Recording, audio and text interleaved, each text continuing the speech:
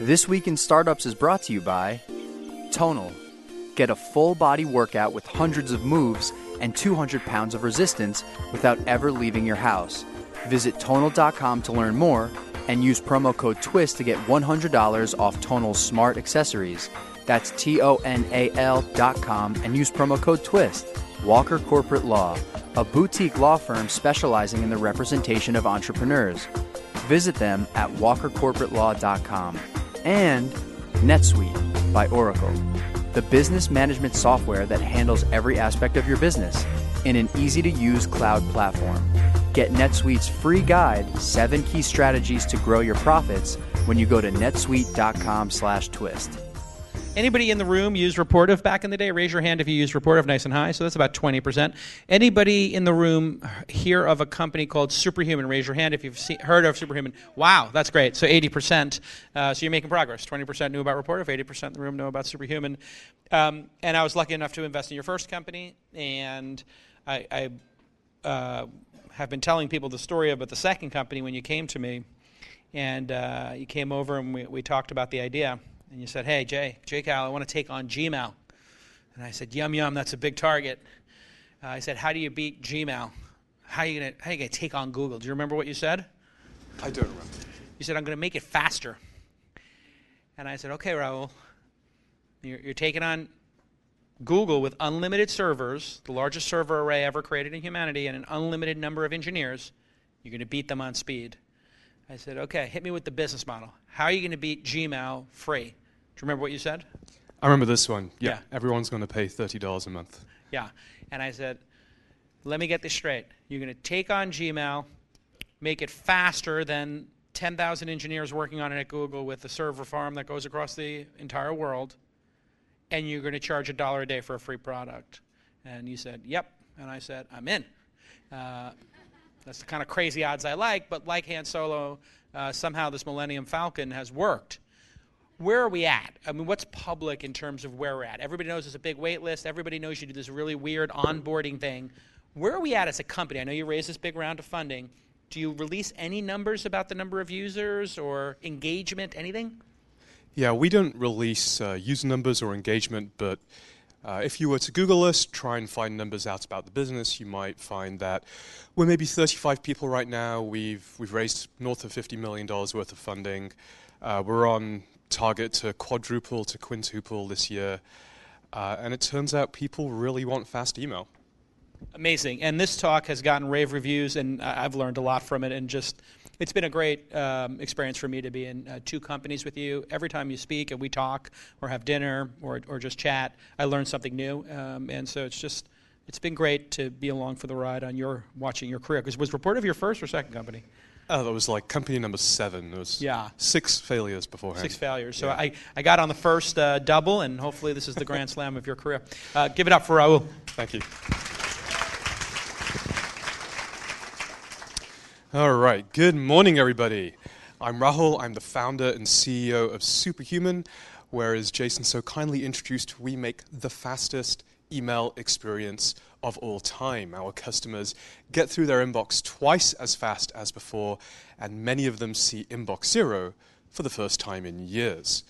And this is the story of how we built a product market fit engine. Now, as we all know, product market fit is the number one reason why startups succeed, and the lack of product market fit is the number one reason why startups fail. But what really is product market fit? Well, Paul Graham, the founder of Y Combinator, would say product market fit is when you made something that people want.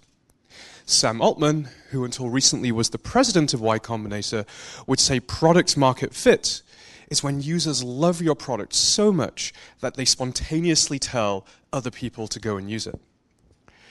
But it is perhaps Mark Andreessen, arguably the best VC of all time, who came up with the phrase product market fit, who has the most vivid and compelling definition.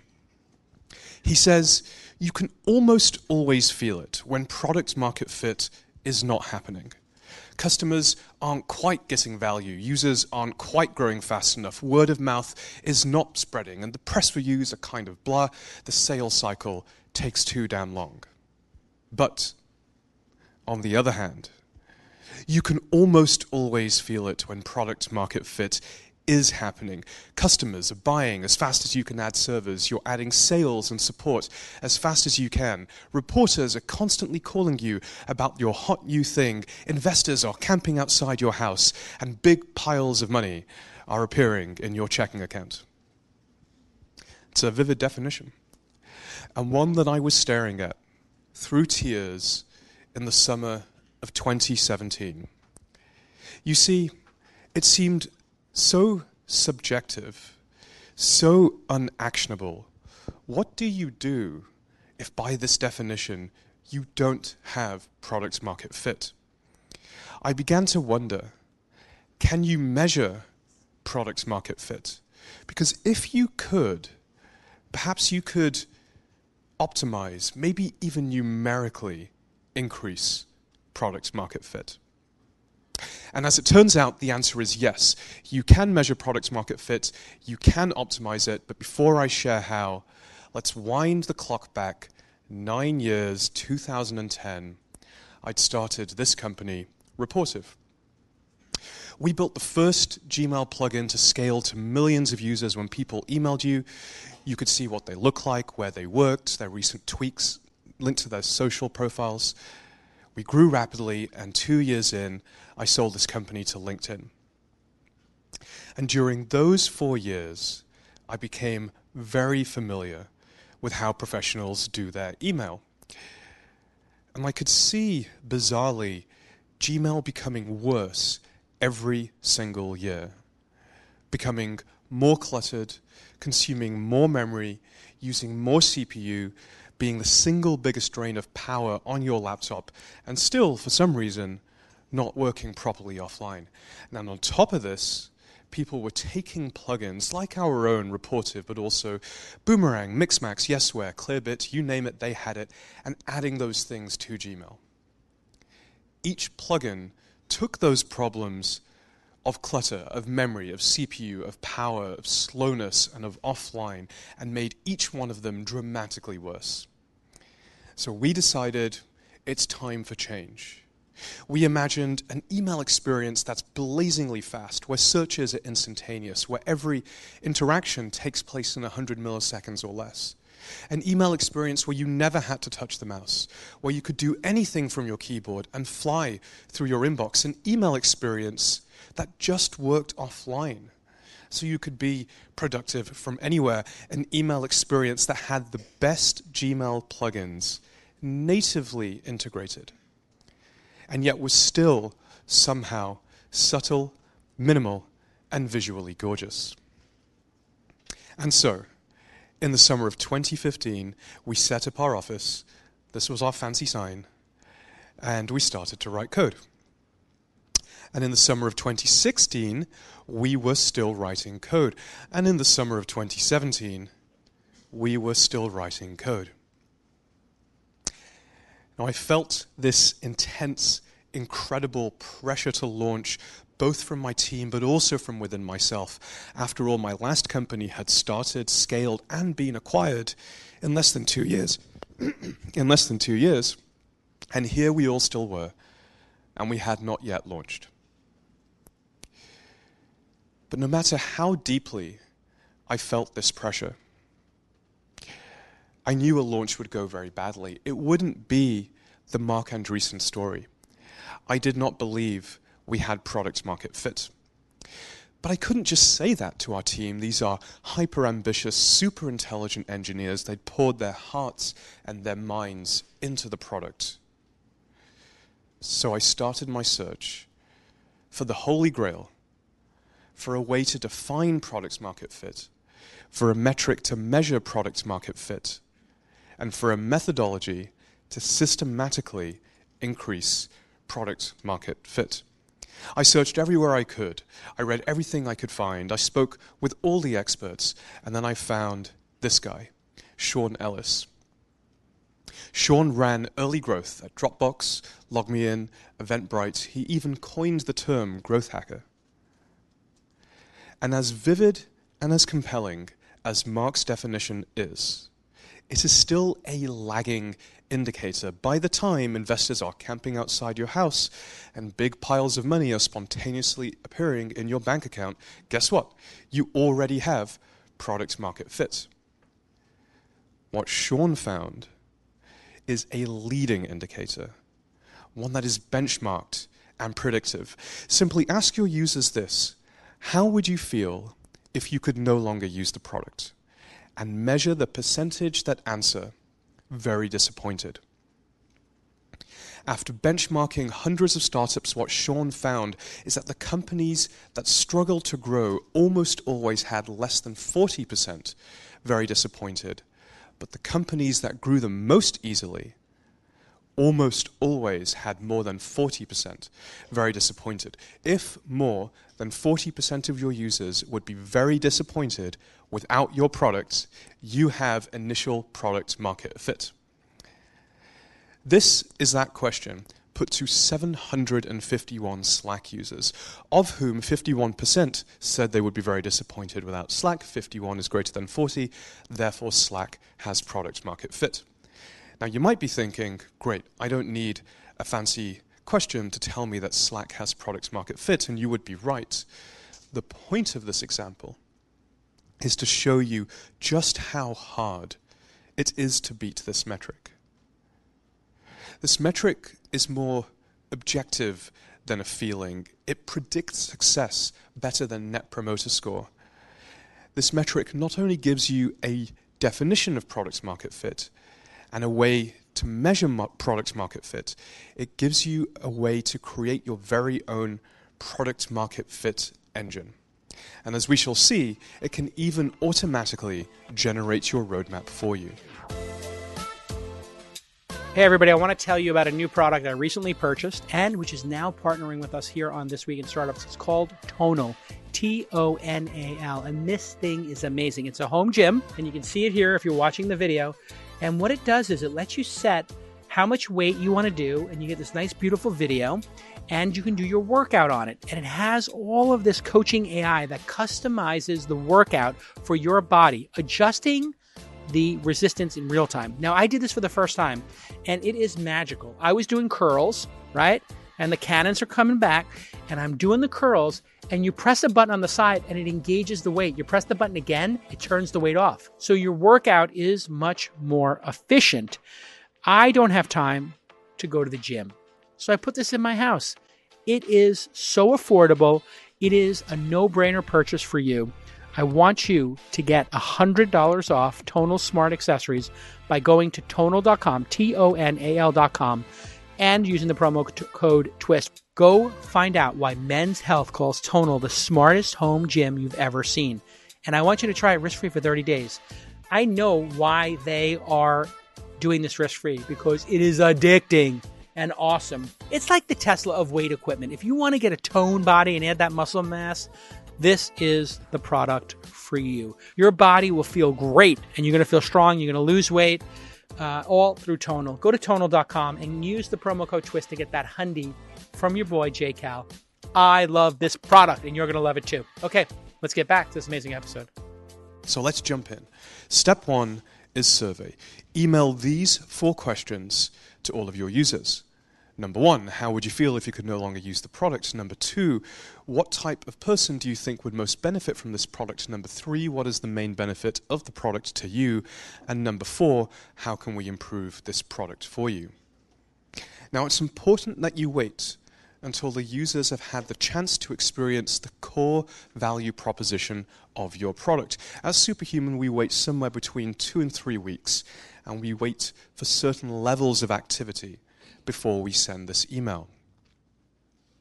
Once you get the results, analyze the answers to question number 1. These are the actual results from the summer of 2017 for Superhuman. As you can see, we did not have product market fit. Only 22% of our users at that time would have been very disappointed without Superhuman. Now, this may seem sad, but I was actually excited, because I could explain our situation to the team, and moreover, I had a cunning plan to increase this number. That brings us on to step 2, which is to segment. Now, in this step, we want to understand who are the people who really love our product. I like to use the concept of the highest expectation customer, which is a concept I found from Julie Supan. Julie ran early marketing at Dropbox, Airbnb, and many other great companies. The highest expectation customer is the most discerning person within your target demographic. They enjoy your product for its greatest benefit, and most critically, others aspire to be like them because they consider them to be clever, judicious, or insightful. Let's take a look at 2 examples. Number 1, the Dropbox HXC. The Dropbox HXC ultimately just wants to know that someone has their life when it comes to their back's work. They're technically savvy, and they're typically very trusting. I'm an example of the Dropbox HXC, and I'm sure many of us here are also. The Airbnb HXC doesn't simply want to travel, they want to travel like they belong. They want to experience Paris as if they really live there. Airbnb rose to its early success by catering to these tastemakers and these influencers. So how do we calculate our own HXC? We'll go back to the survey results, filter them down to just the people who said they'd be very disappointed without your product. Remember, these are the people who love it, and analyze their answers to question number 2. What type of person do you think would most benefit from this product? And this is a very powerful question, because as it turns out, happy users will almost always describe themselves using the words that matter most to them. And you can then turn this into a rich and detailed description of your highest expectation customer. And with that, I'd like you to meet Nicole. Nicole is the Superhuman HXC. She is an extremely hardworking professional.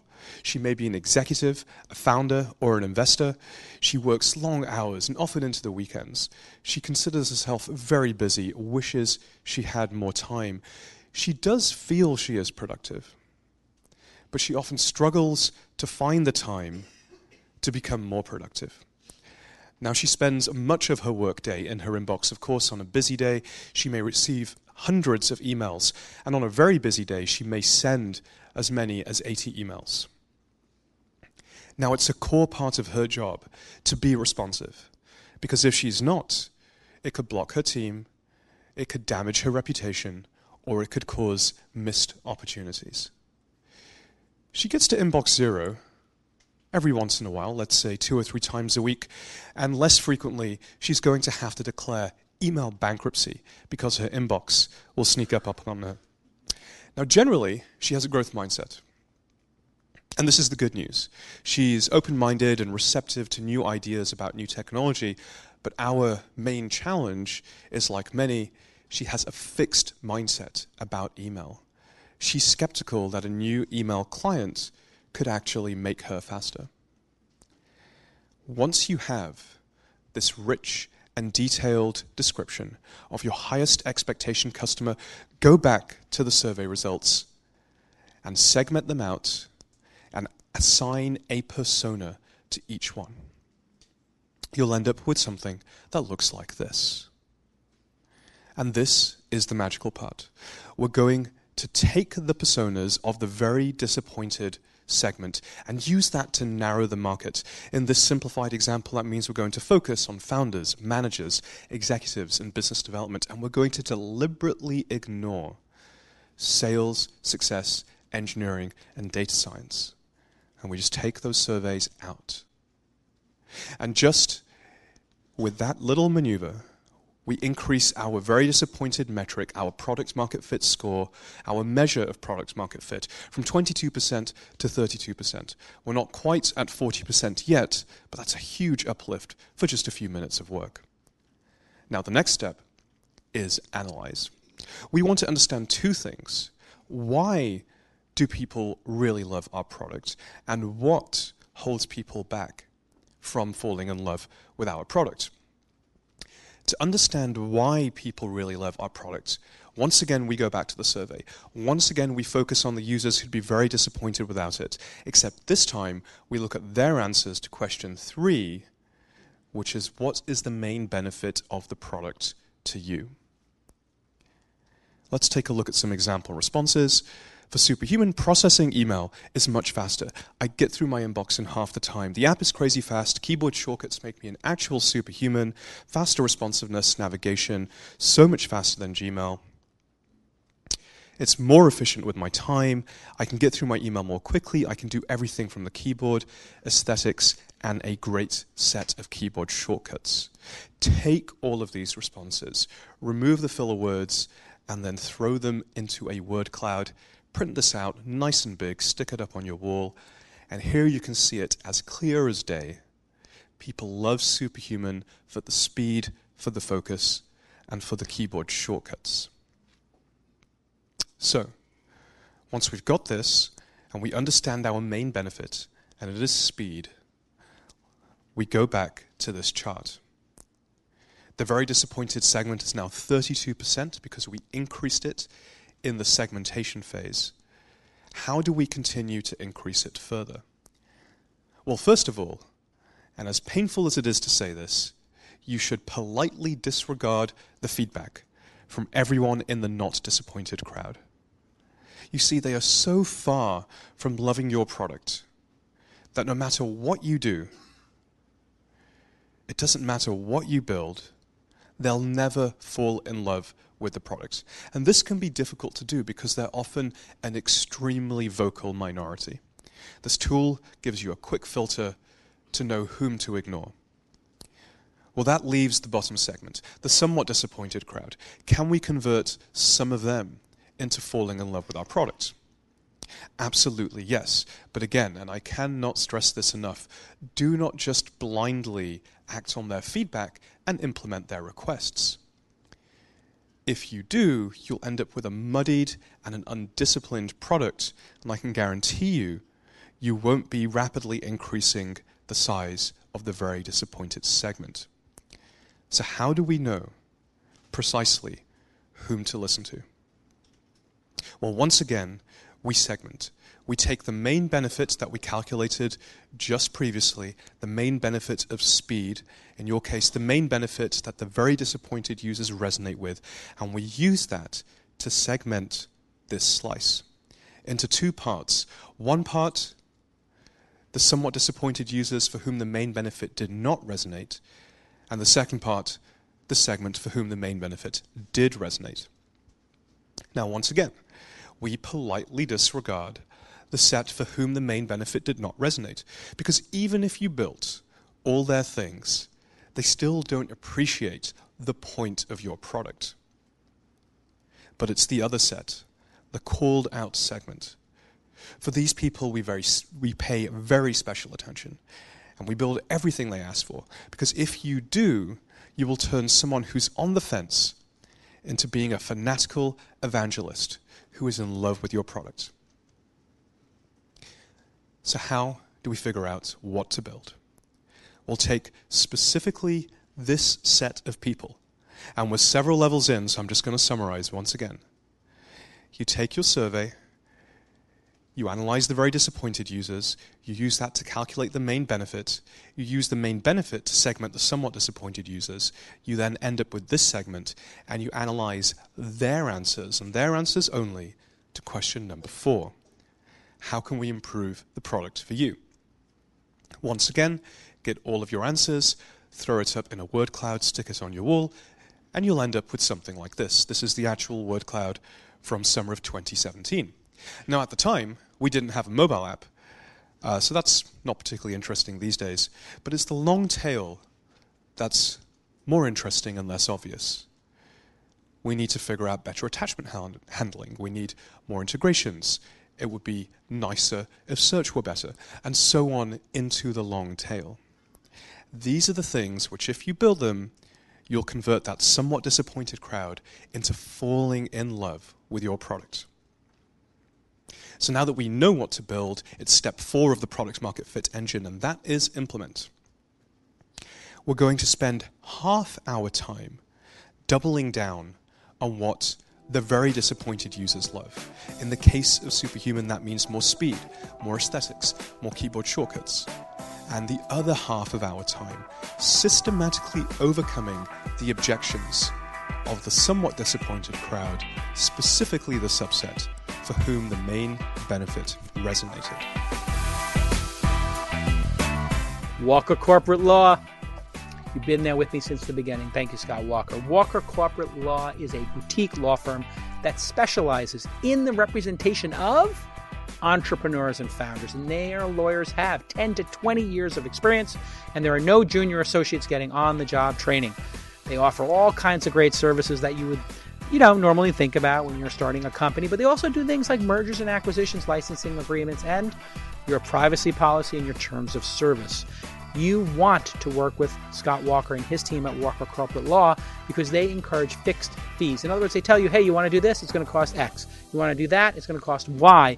And you don't have to get that sticker shock when you get your bill from your attorney at the end of the month. No, Scott Walker does not want to do all that billable hours nonsense and then get you some inefficient product. No, he wants to be efficient. He wants to get done quick and tight and do it right. So email my pal, Scott Walker, at Scott@Walker Corporate Law, Scott@Walker Corporate Law. Make sure you tell him Jason sent you. Or you can visit him at walkercorporatelaw.com. His number, 415-979-9998. 415-979-9998. How cool is that he puts his phone number and his email right out there for you to email him at Scott@WalkerCorporateLaw.com. Thanks again, Scott, for supporting This Week in Startups. You're the longest running sponsor, I think, along with Squarespace, so I really appreciate that. Okay, let's get back to this amazing episode. Now, you might wonder, why split our focus like this? Why not do all of one column or all of the other? And there's a very good reason for that. Let's say you only did all of doubling down on what users love. And a vision-driven team is likely to do this. Well then, by definition, you will not be increasing the size of the very disappointed crowd. And that is key to achieving product market fit.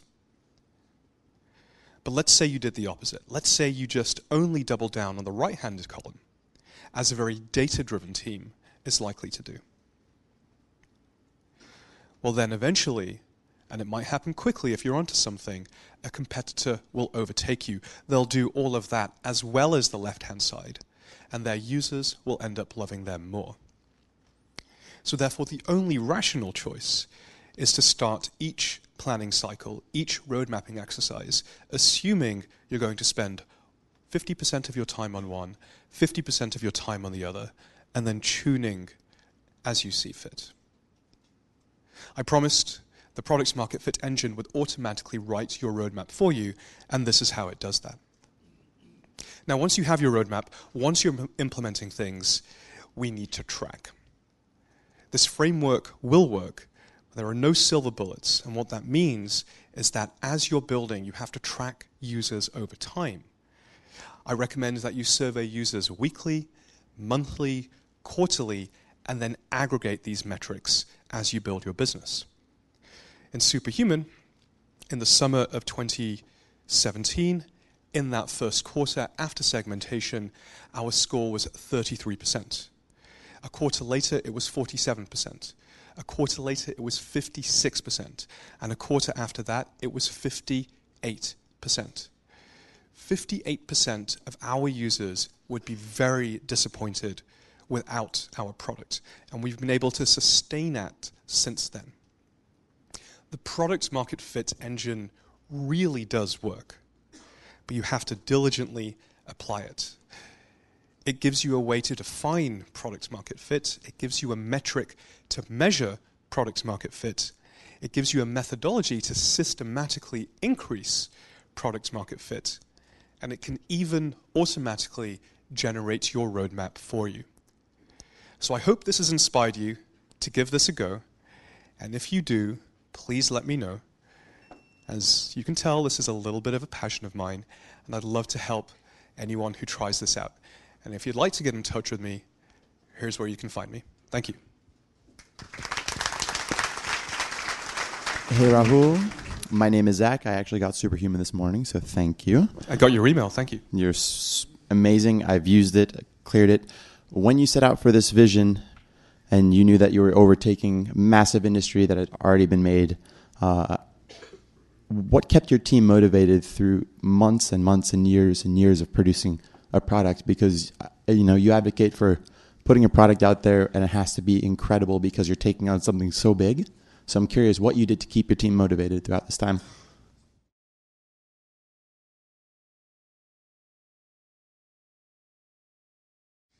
So I'll say 4 things. Number 1, have a very clear vision of what you want to build. And for us, it was very simple. We wanted to build the fastest email experience of all time. It's compelling. It's compelling even when you hear it. It's especially enticing to engineers. It's also very clear when you don't have the fastest email experience of all time. And so that gives you motivation to keep going, even if other things aren't necessarily working. Number 2, use a metric like the product market fit score. It's a very, very hard metric to beat. You cannot game it. And again, it becomes very clear where you stand. But the flip side of that is it's very amenable to optimization, and so you can easily increase it over time. The third thing is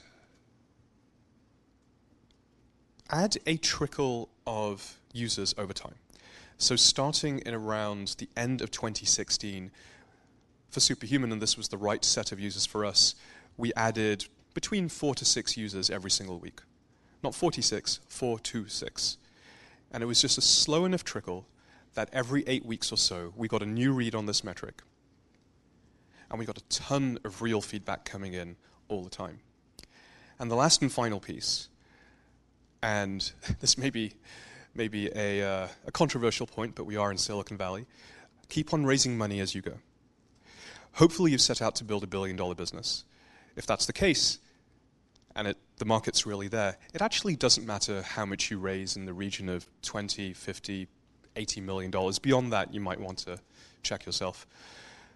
But by doing that, what you're able to do is to keep on manufacturing momentum. You can grow the team, you can build faster, you can extend runway, and you can create hope where maybe hope might be running out.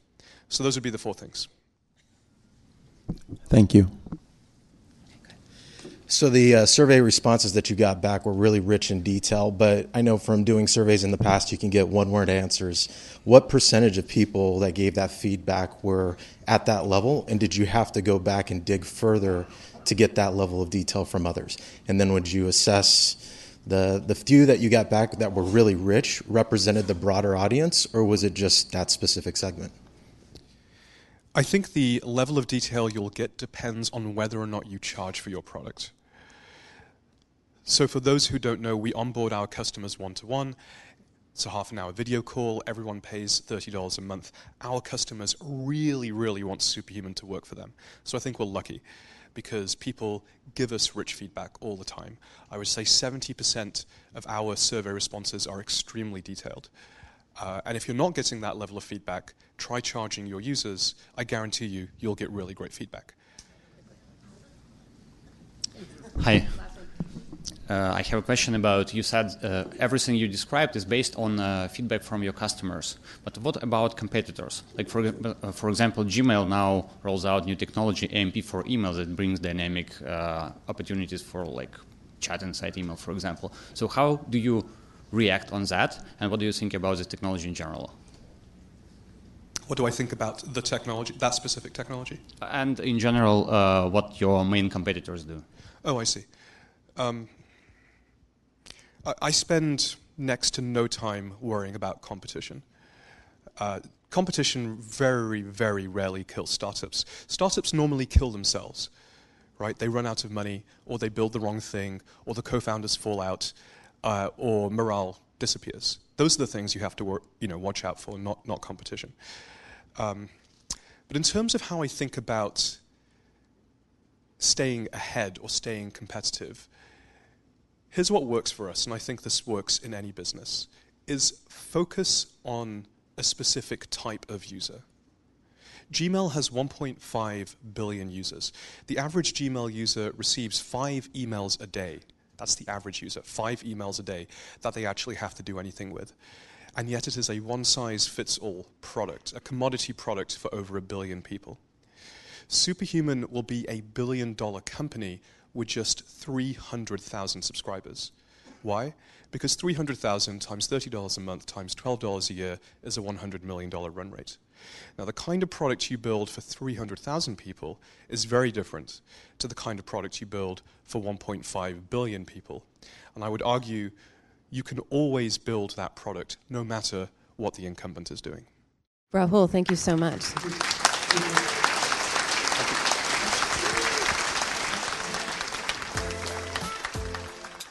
If you don't know your numbers, if you're not on top of your numbers, you don't know what's going on in your business. It's just a hodgepodge of a bunch of disparate systems, accounting, inventory, sales. You don't have any ground truth. You don't know what's going on with your business. It's a big, giant, inefficient mess. We know this is true. And you know what? If you don't know your numbers, that's going to hurt your bottom line. You're not going to be able to do forecasting.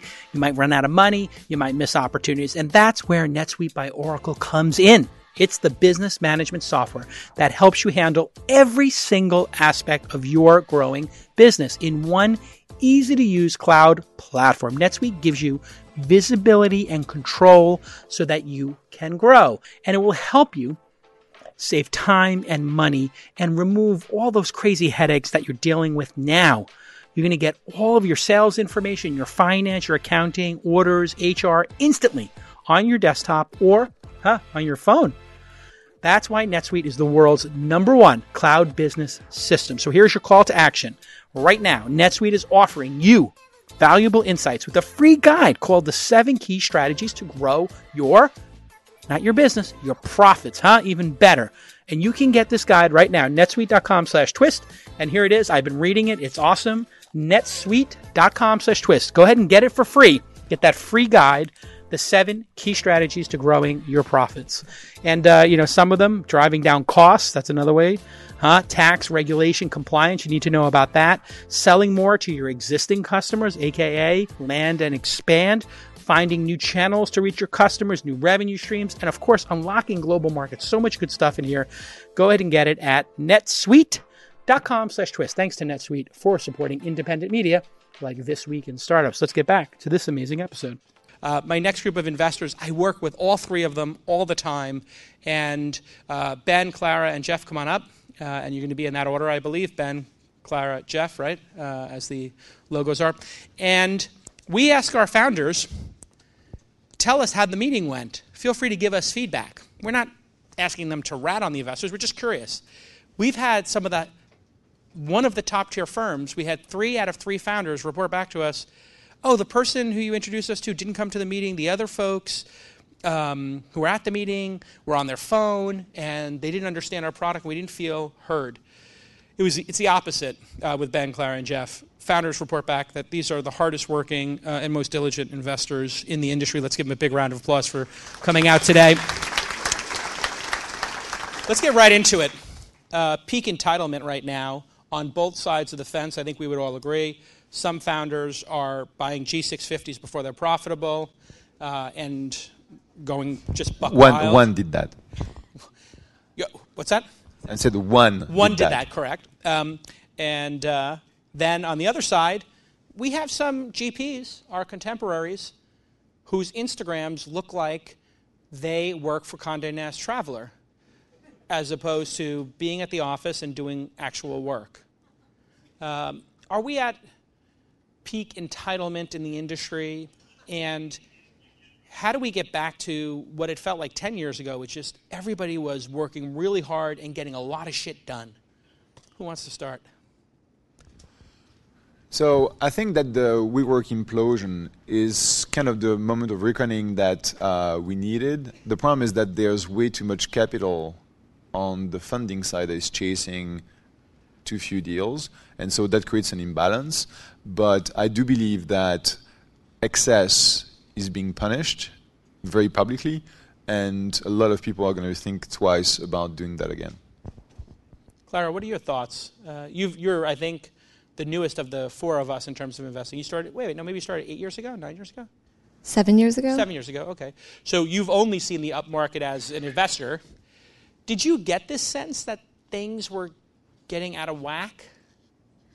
So Julie, my co-founder, and I always joke that we're the working class VCs. Yeah. At least we feel that way. But I definitely think as you go to talk to LPs, there's a sense that kind of enough is enough. And so at least some of the larger institutional funders that we talk to, the kind of folks who fund all of us, I think are starting to pay more attention to who they're backing, both in terms of just the way they treat founders, as well as just generally like how the funds are structured and what kind of fees you're seeing. Certainly there are folks who get to do whatever they want still, but we're getting questions I think that we wouldn't have gotten asked before. And actually even I had an LP do a reference on another fund and they called me and they asked very specifically, have they had any Me Too moments, which is a question I'd never gotten before. And I've done references for other peer investors before, but I'd never gotten asked that question, which I thought was kind of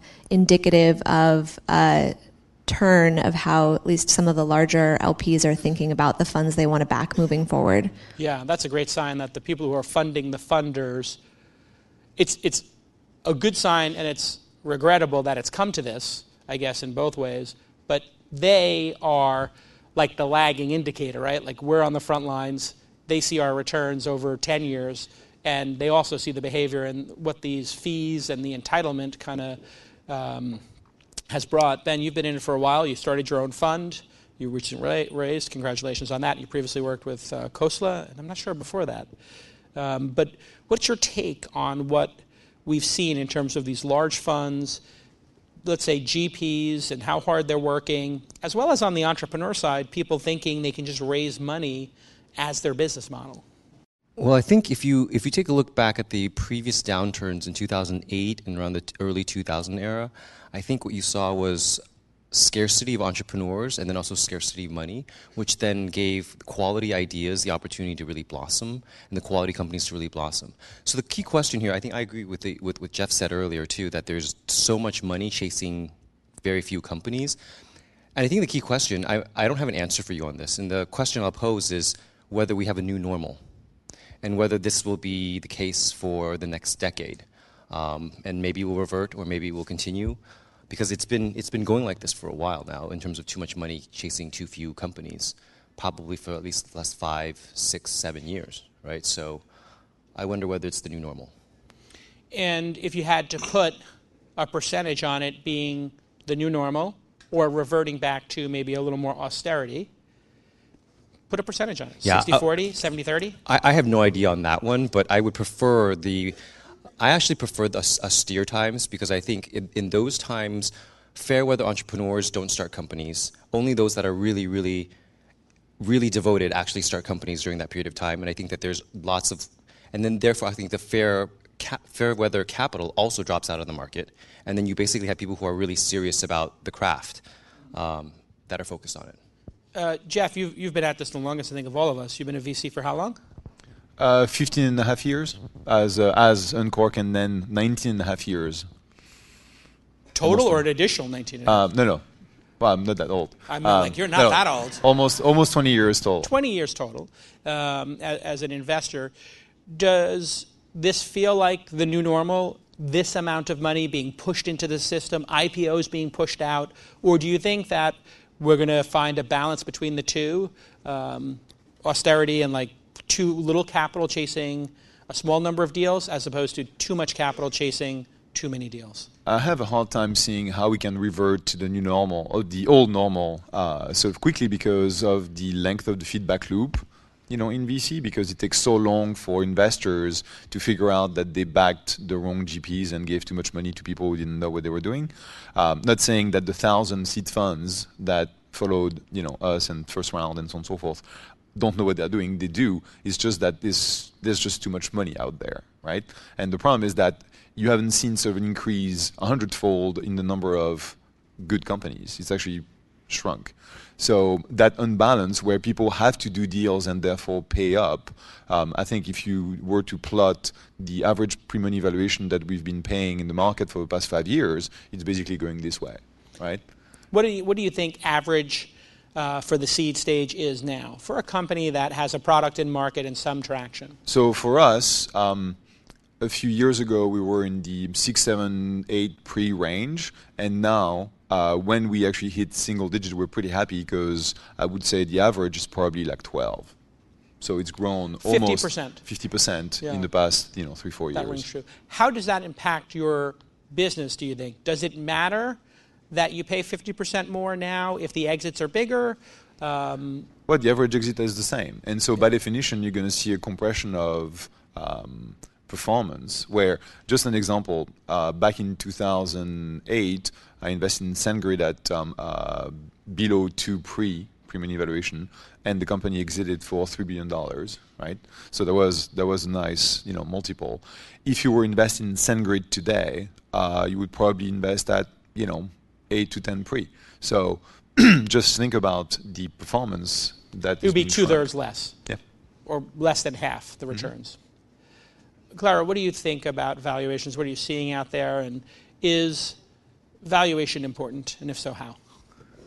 It doesn't seem to be important to a lot of our peers, but it's certainly important to us. So we're very ownership stake sensitive. We're very valuation sensitive. So for us, we do a lot of pre-seed. So for pre-seed, we're seeing deals and we try to stay sub 5. For seed, we try to say sub 10. And it's a real mix and we're not always successful. But for us, that's very important. And I'm always surprised when some of our peer investors aren't as rigorous about it. Certainly, like if there's a really great deal and we really need to be flexible, we can, but we really, to the best of our ability, try not to. Ben, when you see founders coming in with very high valuations relative to their peers, what does it signal for you? When will you make that concession, and when will you walk away? Well, I think that's generally it's dangerous. We've talked about this before. I categorize entrepreneurs into 3 major categories. The first category is category A, which is I want a reasonable amount of money for a reasonable amount of dilution. I believe investors matter and can add value. That's category A. Category B is I don't believe investors do anything for me. I want the highest I want the most amount of money, the highest valuation, and I'm going to run my own business. Category C is a repeat entrepreneur like Max Levchin, who's raising for his new company. So our fund focuses on category A and C because we don't have a comparative advantage in B. In terms of the number of shots on goal from a fund perspective, if the price is 50% higher, then therefore you have 1/3 is the number of shots on. You have 2/3 shots on goal, right? You have a third fewer shots on goal. You get to take 3 swings of the bat versus 2. And the reason that is important, if it's not obvious, is what? Is that if you typically look at from an ownership perspective, from a seed stage, most seed stage funds focus roughly around 10% plus or minus. And when you think about the $1 billion exits, if it's a $1 billion company and roughly you might have from 10% down to 5% from all the dilution, but you have 5% of a $1 billion company, you have $50 million. And so for most seed funds are roughly within that range, the math plus or minus, it returns the fund. And so when you have more shots on goal, you have more opportunities to return the fund and deliver the returns for your LPs. Now that you're running your own fund, how is it different than working at another fund? What have you learned in this? I guess you're in your 2nd year now? Well, one of the key things that's different is that as a sole GP, I can move a lot more quickly than any other partnership because it's really just me that I decide, and it actually helps. It helps because we can move much more quickly with seed stage companies, and I think it's really important in seed stage to be able to move quickly because great entrepreneurs are going to meet with 5, 6, 7. A great entrepreneur will meet with the 4 of us within 2 days, and only one of us has to say yes. And there's probably another 10 that's lined up right around the corner. And so I think moving more quickly is a real benefit, and that's actually been a real positive development for me. Great. When you look at founders, Clara, I'll go to you for this one, and they are pushing off revenue, and they say to you, Google, Facebook, go right down the line of people who started monetizing in year 3, 4, 5, didn't. I'm not going to have a revenue model right now. I'm not going to try to make money right now. I just want your money and raise more. When is that acceptable for you as an answer? When is it not acceptable? And what's your counsel to your own founders about this very issue of, I'll figure it out later when it comes to revenue? Oh, you asked me a tricky one. Look, oftentimes we get involved at the pre-seed where revenue is nothing or far off in the future, and so a lot of it is about understanding their plans for getting there. And sometimes they're going to have millions of users before they can make any kind of meaningful revenue, and that's okay if I can see a clear picture to where they need to be, and I understand what's going to have to go into it. But generally, we like companies with a very clear plan, not a like someday, maybe, possibly, we'll talk about thinking about doing it later, just because that we haven't seen that work out very well. And Jeff, when you look historically at governance and when to focus on a business model, I'll put these in the category of taking the work seriously, maybe. When is the right time for a founder to get focused on their business model? When is the right time for a founder to get focused on solid governance? Let's even say just a 2-person board meeting and just taking minutes and doing things properly. So I'll tackle the solid governance first. I think you should start with solid governance from the get-go. At seed stage, we suggest strongly to founders that they establish a board. Each of us sits on 6 to 7 boards at seed stage, and we roll off between Series A and Series B. So we're there for 2 to 3 years, and we sort of train the founders to have the good board hygiene that will be useful as they sort of grow up as a company. Not everyone agrees. There is a blanket no board at YC, and so none of our YC companies had a board before they were sort of at Series A stage. It's too bad. They turned out okay, but we think it's important to do it, from the get-go. In terms of business model, I think there is understanding what creates the business model enablement, and there is actually establishing the business model. If you have a SaaS company, you should sort of start charging almost immediately. It could be not the ACV that you want to get to in, once the company is at scale, but at least you should validate that there's a willingness to pay. Sometimes, as Clara said, you need hundreds of thousands or millions of users before you can deploy a typical sort of consumer business model. And that's okay as long as you validated that there was some willingness to pay. We've only done a handful of those deals in the last few years because we really want to see sort of real businesses, and that's what we invest in. I want to ask the group a question. In your mind, think about your top 10 investments in your entire life, across whatever funds you've done, or as an angel, or as an advisor even. And I want you to tell me, of those 10, and it'll take a little time, did any of them have 3 revenue models, 3 ways of making money when they hit scale? And did any of them have 3? And obviously you know where I'm going to go with this, which is I'm going to go down to 2. So did any of your big wins, like SendGrid, I guess is your biggest, they had one business model, right? They charge people for consumption. Yeah. They had a couple of products, but they had one way of making money. One way of making money. Does anybody have one with 3? That's a no from Ben. No. Okay. Do you have a top 10 investment with 2 revenue models, with 2 ways of making money, let's just say significantly, like over 10% each? Yeah. Yes. Okay. Which one? And well, I'll give you a more recent one that I think has grown really rapidly, which is why I think it's a good example. It's a company called Milk Stork. They're a breast milk shipping company. I remember they presented here. They're awesome. So essentially, they sell both direct to consumer as well as to big companies as a health benefit for their business traveling, breastfeeding moms. And they found it to be a very complementary loop because selling into HR departments is actually quite complicated, but once you're in, it's pretty sticky. But they've had extremely compelling sort of direct-to-consumer testimonials from moms who maybe are Facebook moms, but they started using it because they had to go to weddings on the weekend, and then all of a sudden they're going to their, HR department and saying, like, why are you not writing this off? Or like, I went to New York last week for work, I submitted the receipt, you accepted it, like, can't you just make this part of the regular policy? And in that way, it was very complementary, and the two kind of drove each other, because the more direct-to-consumer moms who were just using it, the more that they were asking for it from HR. And so it's been a very complementary funnel. So the same product, just sold to two different individuals. Correct. Two different channels. Yeah. Got it. Okay. Jeff, do you have one? Yeah, we've had Fitbit has, for the longest time sold both hardware and subscriptions. More recently, we have Molecule, which is doing the same thing, hardware plus subscriptions. Who is that? Who did the hardware? Molecule. A Molecule. Oh, yes, I have a Molecule.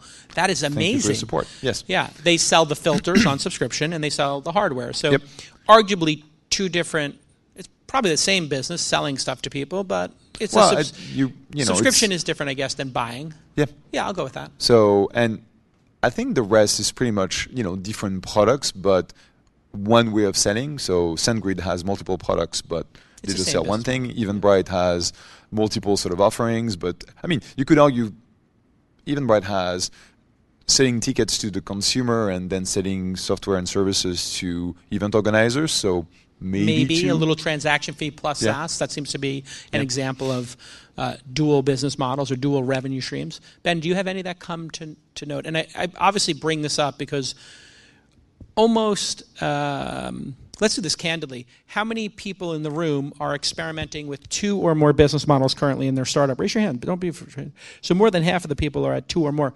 And so we see this as being, at least at launch, one of the signals that a founder is going to fail is focusing on three or more business models. When people pitch us three or more business models, we're just like, that's not how this works. It's also, I will say, a lot of investors have self-identified in one camp or the other, like we're B2B or we're B2C. And so the pool of investors who are willing to talk to you or are able to kind of wrap their brain around if you have a dual model like a Milkstork, I think is much smaller. Yeah. Well, I would argue that if it's really early in the life of the company, having, some tests around different business models to see what scales is fine. The question year one, year two. Year one, year two, and having assumptions and trying to validate them is okay.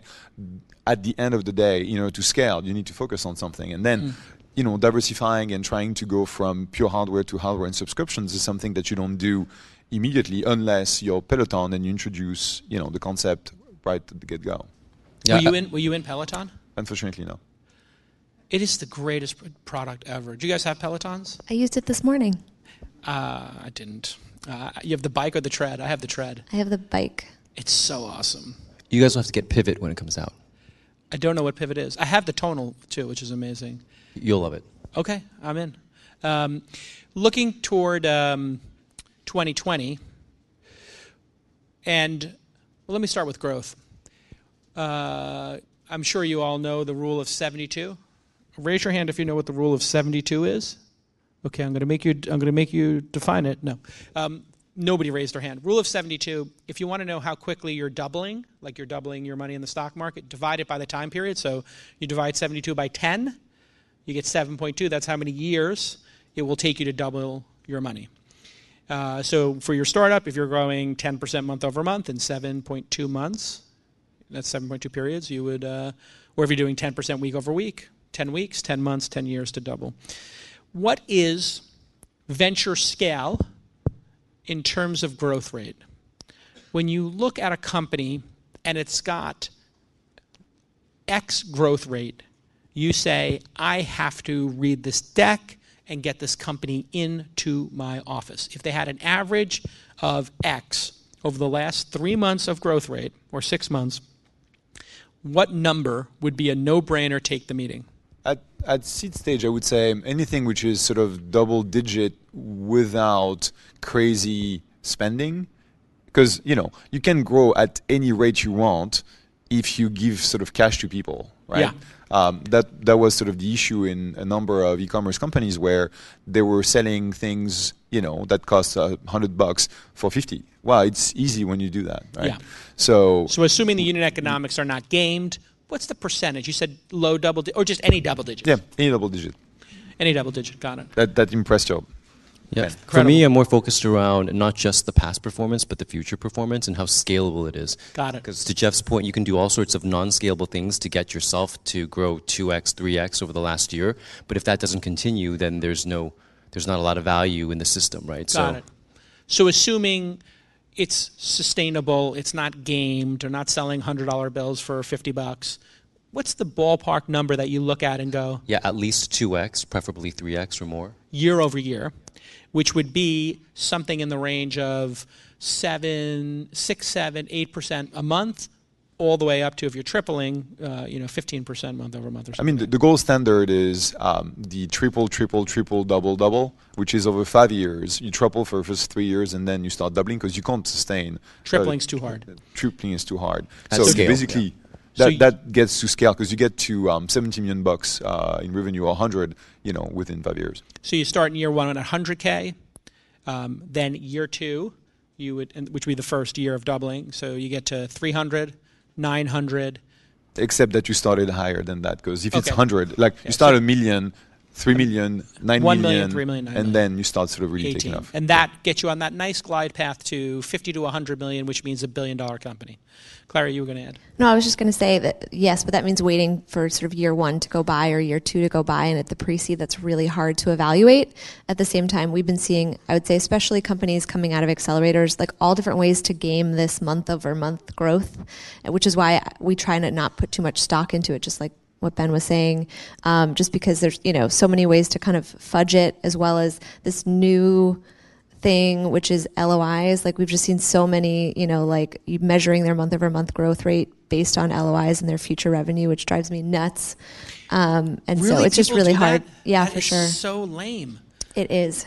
A letter of intent means nothing. It's a letter of nothing.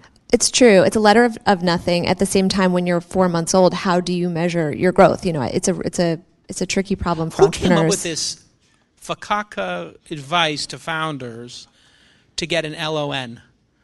Did you do this, Ben? Did you tell everybody to get a letter of nothing? That was definitely me. Definitely you. Yeah, no, it's not. You're like, what Clara would really appreciate is a letter of nothing. Your product doesn't exist, and let's get some customer who's a friend of yours from college to give you a letter that says they'll spend nothing on your nothing. No, actually, Ben and I did a deal recently together, and this company had a different level of growth and had been around for a lot longer. And, it's easier to measure when they've been around longer. Yeah. The other thing to note, though, is that it's not just revenue. There's revenue and there's margin. And so there's companies that will show, like if you say I have $1 million in revenue, but if your margin is 98%, then that's 98% margin. If your margin is 3%, your net revenue or your margin is much, much lower. And so, and obviously everyone in the room says, yeah, obviously. But when we see the pitches, you see these numbers like, we have this revenue number and this revenue multiple growth. And then you ask the margin ends up being 10%. So then all of a sudden you cut, like basically in my head, your revenue that you're actually taking, or your your gross profit, whatever you want to call it, net revenue, everybody calls it something slightly different, is an order of magnitude lower. So that actually matters a ton, at least to me, because the quality of the revenue actually matters. Let's talk about that quality of revenue. Jeff, when you're examining the revenue, how do you assess the quality of the revenue? And how do you train your new team members? Because now you're, I think, like me, going into my second decade, you're finishing your second decade. How do you train new investors to understand quality of revenue? Well, sort of Ben hinted on that. When we see a company at seed stage, we typically sort of have a bit of revenue. The unit economics aren't, ideal. So the cost of acquisition of customers is too high, and the margins are too low. The cost of delivery of the services is too high. But what we need to understand is the trend and whether they will actually get to sustainable economics. So lower, the CAC, higher margins, and so on and so forth.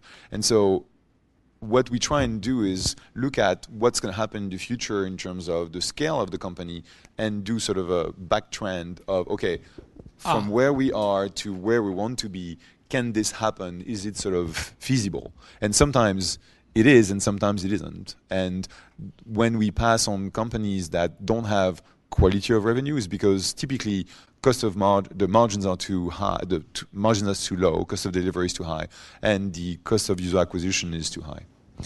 And this is easily solved, Clara. If a person were to lower, just going by the rule of 72 again, if they were to lower their customer acquisition cost 10% month over month or 5% month over month, eventually it's going to get to half the amount of spend. And if they raise their prices or provide the service more efficiently, either of those things, their margin could get much better. When you see a founder focused on that, of the founders you meet with, how many are focused on that formula of raising prices, increasing margin, lowering CAC at the stage we all invest in, which is, this is an early stage panel? Very few, and I would say generally entrepreneurs aren't thinking about the calculation. It's like, well, this number looks good, and this market size looks good, and this CAC seems, where we are now, but where we think we can get to. Like, I think the good thing to know, and I think Jeff's anecdote illuminated this, which is that smart investors will do their own calculations. And so before we do any investment, like we do our own market sizing, we sort of evaluate, okay, realistically, like at this CAC that you're projecting, is that even remotely possible? How many customers is that going to take? Like we do our own back of the envelope calculations. And I think it's important to realize, like, just plucking a number out of thin air, while it might be good to kind of fill the deck, that you need to make, you're going to have a thoughtful conversation about where those numbers come from at some point. Jason, I think that actually is that strategy is good, but I would not recommend it at the seed stage, because I think at the seed stage it's very important to experiment and to experiment quite a bit. So if it is a company that says we tried all the channels, and if we actually spend more, then our CAC more than doubles, and so therefore we've now retreated to this level of spend that we think is the right level of spend that gives us really good unit economics, and there's not competition out there that's grabbing the rest of the market, then I think it's a good strategy. But I think at the seed stage, it's quite important actually to always be testing the channels to see whether you can burst up. If you can burst up 10x within a short period of time, and then see whether you get the same level of customer acquisition costs. And if you do, and the quality of the customers is similar, then you have some good data that you should probably spend 10x as much on that channel. Can I give Ben a shout out? Can I give you a shout out? Shout out, Ben. So we co-invested, and there's this company that's doing a bunch of experiments right now that were all prompted by Ben, and they're called the Bling experiments. This is what they refer to them in their updates to us. And one of them is working extremely well right now, and they're just kind of freaking out about it. And they're just, they swear by the Bling experiments. And so there is something to, you've got to try a few things early on. And another reason why having a helpful investor early stage can kind of help you think outside of the box, because the, hashtag Bling experiments are And in reality, what happens is that your CAC is way higher than you want, and you can't actually raise your prices. You have to cut them because the market has told you, well, I wanted to sell for 20K, but actually I can only get 8K, and then you're upside down. That's reality. And this requires a relentless focus and drive on the part of the founder. It is not easy to spend 3 months testing Facebook and Instagram ads to only find out that it will never work, and that customers will not pay what you want, and you're upside down, and then say, okay, now I'm going to try doing leaflets on doors, or street teams, or some other model. And so to recap today, a reasonable valuation, unless you're Max Levchin. But still reasonable. But keep it reasonable, Max. No, but they do. Like, I think they do. Yeah, specifically the repeat founders that are hugely successful, they still keep their valuations reasonable because they understand there's another bar that they have to hit for the next round. So keep the unlike YC companies, keep the valuation reasonable. I said that, not you. I don't want to get you banned. No, I'm already banned. There's a lot of YC companies that actually are starting to. Yeah. No, yeah. Be reasonable. I think it's there's a range. I think it's bimodal probably. It is actually. I think that's probably correct. Have governance. Can't hurt. Focus on, fine to experiment with revenue models, but maybe pick one or two. Pick one and scale. Great idea to experiment with many different channels to get your unit economics right. But you don't have to have your unit economics perfect. You have to show that you're going to have a great process for getting them right. It's the process that matters. That's what we're looking for, isn't it? Is a founder who can have some sort of a plan. Yep. All right. This has been amazing. Give it up for Ben, Clara, and Jeff. Well Thank done. you. Thanks. All right, good afternoon. So my name is Tim Thyne, and I lead the sales and customer success team at Help Scout. If you haven't heard of Help Scout, we're a customer service software company used by a lot of startups and really established organizations who really care about their customer experience. Companies like Zapier, Figma, Superhuman, which is here this week, all use Help Scout for their customers.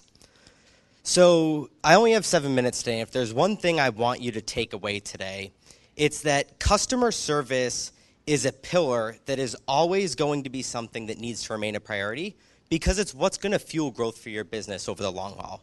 It's going to keep customers happy. It's going to keep them growing and expanding with you, and it's going to help them become advocates that's better serve your business and advocate on your behalf.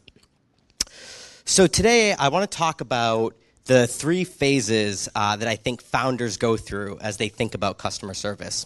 Phase 1 is the early days, and I like to think of this as it's the phase of like bring it on, right? The more conversations, the better. You're getting product feedback, you're talking to customers, and it's really enjoyable phase. Phase 2 is you start to scale, right? You started finding product market fit. This is the phase where it begins feeling a little burdensome, especially for the founder. You're stretched really thin, you're not sure it's adding a ton of value. And then as you start scaling the business, this is the phase where you're oftentimes as the founder, you're like, enough. It's getting really expensive. Your volume's continuing to grow, and you're just not sure how much you want to invest in it.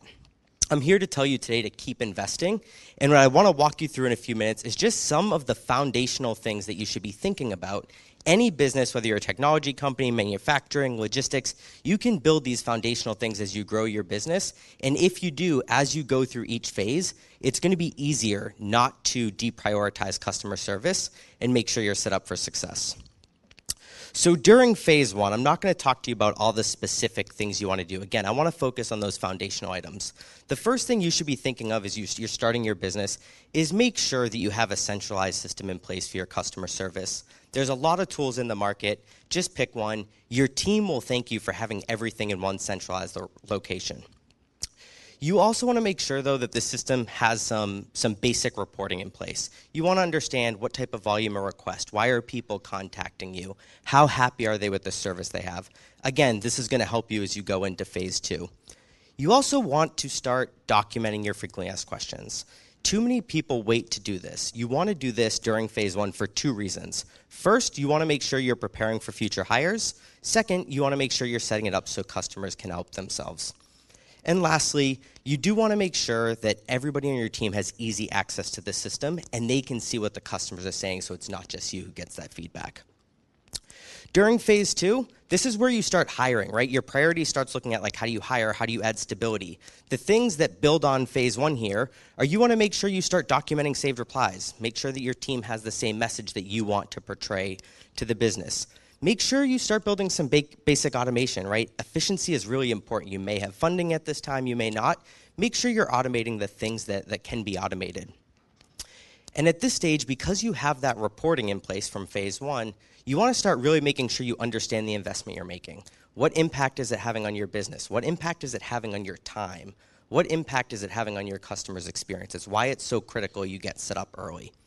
And then lastly, you're starting to document those questions. Make sure that people are reading them. Start understanding what's the growth. If people read them, does it reduce your volume, etc. All of this really sets you up for that scale phase. The scale phase looks a lot different for different businesses depending on how fast you're growing. But again, if you do all those things right in phase 1 and phase 2, you're going to be ready when phase 3 comes to really make sure you can deflect those conversations that maybe don't make sense to invest in. Make sure that people are really investing in reading your self-service documentation. Make sure you can start evaluating which channel is the best for different customer segments. The key here is don't leave anyone behind, right? It's easy to say, hey, we don't want to serve our smallest customers. The key is, over time, making sure you find the right channel and the right way to serve different customers. And lastly, this is where you really start investing in hiring and onboarding. So I stand up here today, and again, Help Scout is a customer service platform. Really, any tool will help you get the job done. It's better to have anything. Where we really try to shine is in 3 areas. We want to make sure that you have a beautifully designed experience for your customers and for your team, something that's easy to use, something that's easy to learn, and something that feels seamless for customers. No ticket numbers. Sorry about that. We want to make sure that you have one platform that's fully integrated. Your needs are going to change over time. Help Scout offers all the tools you'll need, from your email, your ticketing, your live chat, your self-service, all in one platform. And lastly, we want to make sure that you have access to your data, right? We give you a lot of robust data, and we want to make sure that you can access it with ease. Lastly, the one thing I note here is when I talk about our customer Team Snap,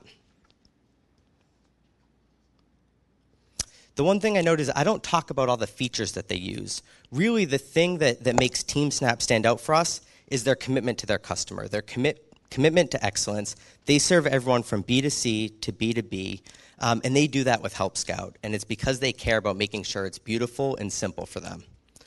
So if I'm going to leave you with three things today, there's three things. First, we've worked with over 10,000 customers who've built out different customer service programs. Zainab and myself are here. We have a booth outside. If you have questions, if you want advice on how to approach this, or you have a challenge, come by and talk to us today. We're more than happy to help. Second, as a founder and as somebody who's starting a company, if you don't yet have a platform in place like we talked about for phase one, talk to us. We do have a 50% off for a year off the entire Help Scout platform, regardless of plan, available to all the attendees here today. And then lastly, if you are figuring out how you're going to go about this the next few years and you want advice, come talk to me. We've actually compiled a whole list of resources, from training materials to best practices and examples, that could help you through, and we have it tailored, like what would be helpful for you at each different phase. We're happy to send you that after the event. Thank you. Thanks, Tim. Any questions for Tim? I'm curious, what is the most common mistake you see early stage companies make in terms of customer success? That's a good one. For founders, I would say it's two things. First, I don't think the founder gets out of the way fast enough. Founders will invest in BD and they will invest in sales, but they often don't invest in customer service early enough, right? And their time is valuable. They have the vision, so they stretch themselves too thin. On the flip side, I'll say the biggest mistake I see founders make once they do get out of the way is they step too far away, and then they get away from the customer. So it's finding that right balance where you're staying involved and you're adding value and you're learning, but that you don't have to have it take up your entire day. Great. Thanks so much, Tim.